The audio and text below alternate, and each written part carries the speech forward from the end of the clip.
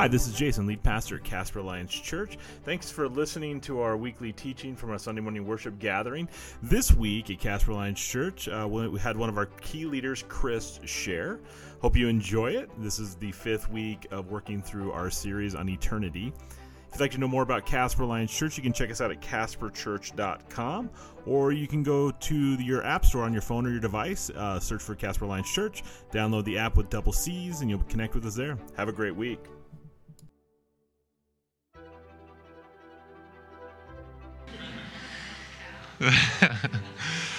I know Jason prayed, but let's go ahead and bow our heads in prayer one more time.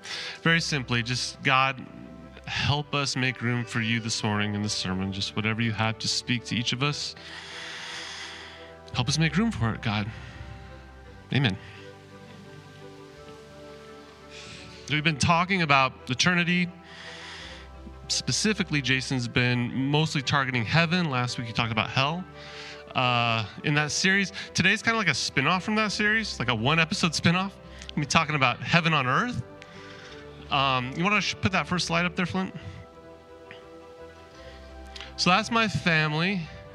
And for those of you that are not familiar with this, yes, there are 6 kids there. When people first hear that we have 6 kids, I've actually heard all sorts of speculation about why. Everywhere from tax breaks to Mormonism. The truth is, there's a good reason why we have 6 kids. About a year after we were married, we were in a transition time with churches. We were looking for a new church, traveling around. Hannah and I went to the church that we thought we were going to end up at because we both had a history with the pastor there. We were comfortable, familiar with him. We liked it. So we went to church there that morning. 2 things happened in that service. One, both Hannah and I felt like this was just not the place for us. Couldn't tell you why exactly, but it just wasn't. The other thing that happened was there was a question that came to my mind that if I'm ever to say God ever speaks to me, that was one of those times. And it was a question regarding children, because at the time we had no kids, and there was talk about how many kids we were going to have. I wanted 2 because that's what I was used to. Hannah wanted 4, and you can see how the math worked out there. But there's a question that came to my mind. It was, do you trust me? That was a very important question to me because at the time I was making $8.25 an hour, and I didn't know how I was going to support the 2 of us, let alone however many kids that we were going to have. That question is still on my mind today. But it did hit me. God was like, do you trust me? If you've ever had God ask you that question, there's really only one answer to that. And the way I answered it was, I'm not going to control this situation. God wants me to leave it in his hands. I still wrestle with money stress, but I have not regretted that decision one day. So I showed that slide because I wanted to see the results of a very faith-based activity. That is a result of just complete and utter faith. This next slide, go ahead and put it up, Flint. This is the process of us building our house. Some of you guys were with us during that. This was a lot of planning, a lot of strategy, a lot of work, a lot of effort. I think we spent over a year with Zach planning it out. A lot of you guys were with us in this process because we put hands on this project, building it. I see Luke shaking his head over there a little bit. I don't know if you remember some of the stuff going on there. But yeah, those are pictures of it. Pain, lots of pain. I put that, the bottom right picture is the fingers of the trenches of our septic system outside. So I put that there because that was one of the days I remember. I had an excavator out there digging that, but I was the one with the shovel, shaping it and grading it in the snow, in the cold, in the mud. It was a day I'll never forget. And that picture reminds me of just how hard, how much effort, how much planning went into that project. So the first slide was my family, completely faith. This slide was a lot of work, a lot of effort, and the results of that. Okay? So you need to keep those 2 things in mind as we look at this next slide. Some of you have seen this picture. This was a tornado that came by Casper roughly a month ago.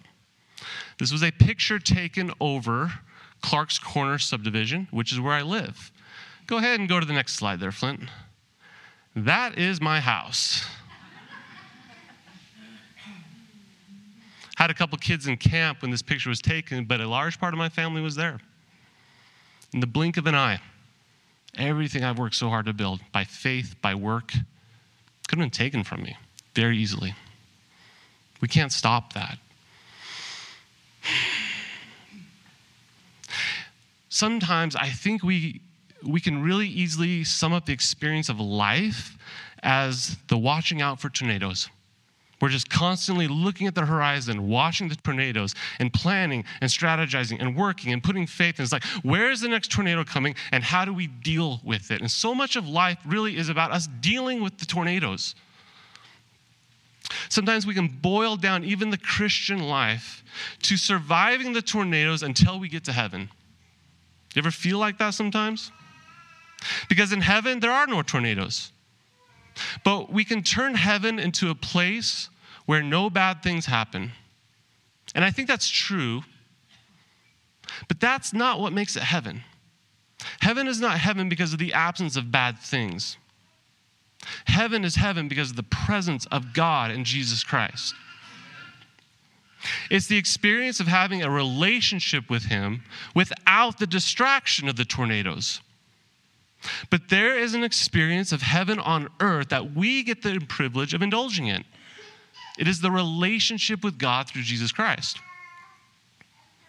Go to that next slide, Flint. So John 17:3. Now this is eternal life, that they know you, the only true God, and Jesus Christ, whom you have sent. Amen. Heaven on earth. Now, that opportunity exists today. Sure, the context we live in is the world, which includes all sorts of tornadoes in it. But the God we serve is the same no matter what the context. He's not different here than He is in heaven. And we miss the opportunity to enjoy Him because of the distractions of the world, namely sin and tornadoes. But Jesus has not only conquered sin, He's actually conquered the tornadoes as well. That next slide, Flint. John 16:33. I've told you these things so that in me you may have peace. In this world you will have trouble, but take heart. I have overcome the world. When the world watches for tornadoes, it consumes them. It becomes their life ambition to control the conditions of the tornadoes. And there are many tornadoes to watch out for. There's financial security, but thank goodness we have safe investments to handle that. There's freedom, but thank goodness we have good laws to handle that. There's love. Thank goodness we have Tinder for that. There's health. Thank goodness we have supplements, drugs, and home workout gyms to handle that. Then there's my own personal tornado, purpose. But thank goodness I have a sophisticated marketing approach to help me make sure the world is very aware of just how good I am and how much they need my services. We have an answer for almost every tornado in life. Every tornado on the horizon. And yet, we still live under the stress of them. But Jesus said, take heart, for I have overcome the world. Because we get distracted by the tornadoes, we miss the opportunity to experience heaven on earth. The knowledge of God gained by a life filled with faith in Him. I'm not talking about a life with no responsibilities, with no wisdom and no concerns. I'm talking about a life so consumed with eternal thinking, with kingdom presence, that you know what are God's responsibilities and what are yours, what are His burdens and what are yours. I'm afraid we burden ourselves with more than what God intends. We take on the concerns that are His, and we miss the most important concern of the heavenly experience, His presence. If I were to stand up here today and give a testimony to your faith, if I were to go and talk to you and say, what do you want me to tell the congregation about your faith? I have no doubt it has something to do with I put my faith in God and in Jesus. He's the security of my life. He's who I trust in, and all that would be true. But what if I were to follow you around for the next week? What if I were to pay attention to how you deal with problems in life? What if I were to pay attention to how often you saturate your mind with the scriptures to know, because you know that that's where your source of strength and peace and joy comes from? What if I were to pay attention to how often you actually pray to God in your life? What if I were to pay attention to the words that come out of your mouth when struggles and strife hit? Would I still testify to that same faith for you? The tornadoes in this life distract us from the real gift of heaven. But of course, we have concerns in this world. That's why we work so hard. But is that really the reason God wants us working? To make sure the tornadoes don't get us? Heavenly minded people work for different motivation than worldly minded people. Worldly minded people are motivated by the stress of the tornadoes. Heavenly minded people work with the joy of being part of God's plan, because they are investing in their relationship with God. Instead of being afraid of the tornadoes, they know when to fish and when to let God multiply the fish. They know that this is a partnership where God provides the manna and we go out and do the work of gathering it. Their work is not motivated by the tornadoes, which leads to stress, depression, anxiety, and constant fear of failure, but is motivated by the love of God, which leads to joy, peace, love, and eternal life. I just finished reading a biography about a man named Hudson Taylor. Some of you guys might know him. He was key to opening up the missionary experience in China.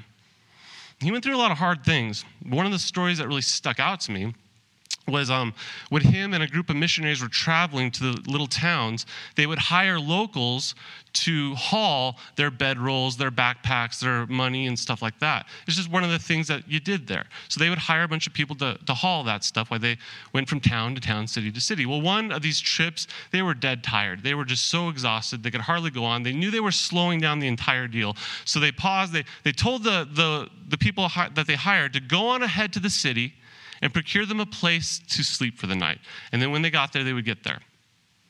Well, by the time they got there, the person who was carrying Hudson Taylor's stuff was gone. He had taken off. I'm probably missing some of the details of the story, but the gist of it is true. So Hudson Taylor now spent the next, I don't know how many weeks or even months, going from town to town looking for where his stuff was, trying to track down this guy who had stolen his things, wanting justice for what had happened, but also wanting his bed and his money.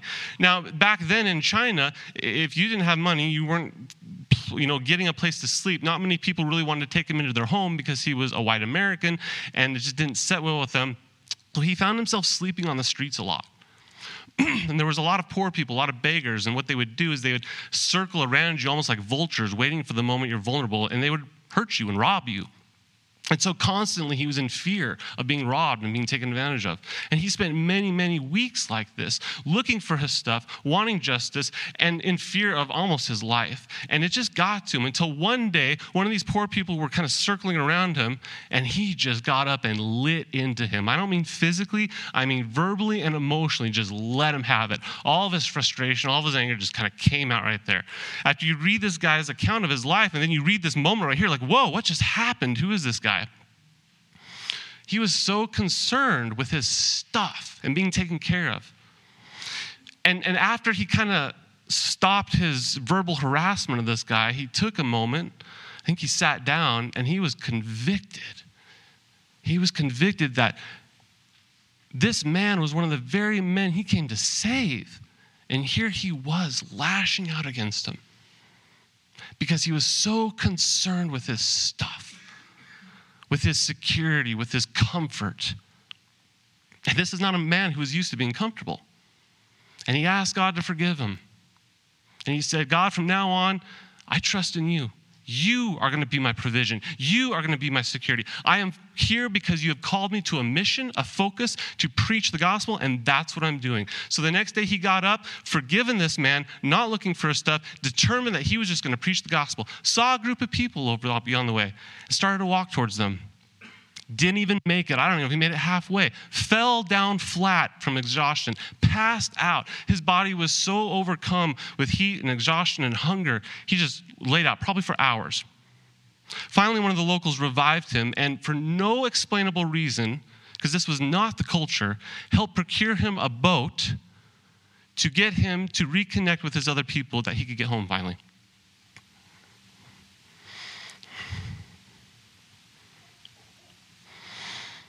I just wonder, what kind of life is that? This is not an easy life. But his concerns, his focus, when we're worried about the things the world tells us to be worried about, when we're worried about the tornadoes, we get distracted and we lose sight of what God wants us to do. And that is where heaven is experienced, in being about the work God has for us. Because then he takes care of his side of things. I'm famous for short sermons. I'm going to have the worship team come up. Now I'm going to close with this. Seek ye first the kingdom of God and his righteousness, Jesus says, and all these things will be added unto you. That doesn't mean the tornadoes won't touch down sometimes. Look at Job. But it does mean that tornadoes are in God's hands, and we can have the peace in those results. Heaven on earth.